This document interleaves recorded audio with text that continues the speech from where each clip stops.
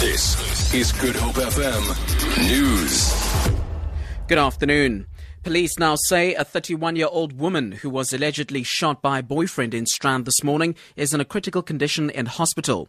They earlier said the woman had died of her wounds.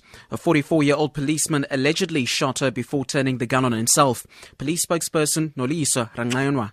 A 44-year-old police officer passed on and his girlfriend is alive. The victim was shot in the head and is currently critical at the hospital. The ANC in the Western Cape has appealed to the Transport Minister, Dipuo Peters, to suspend funding for the My City Bus project in Cape Town. ANC member of the Provincial Legislature, Cameron Dugmore, says they've asked the city for detailed information concerning the Provincial Standing Committee on Transport and Public Works.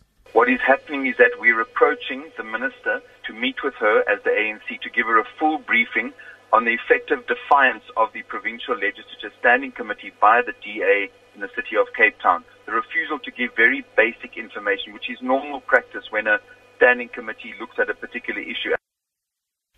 Mayoral Committee member for Transport Brett Heron says the funding is a grant and cannot be withdrawn. He says the information the ANC wants was provided in a presentation to the Standing Committee on the 21st of May. Much of the information that they're asking for was included in the presentation, but 3 months had passed since I made that presentation. And in that 3-month period, we have concluded the public participation process. We're now considering the public comment, and we're preparing a report to our council to make a decision on the final route to be implemented. So the information that Mr. Dugmore is asking for is no longer relevant. The George Municipality in the Southern Cape has signed an agreement with the Cape Film Commission to develop the film industry throughout the Garden Route. Spokesperson Chantal Edward-Close says a film festival to generate interest in the industry will be held next month.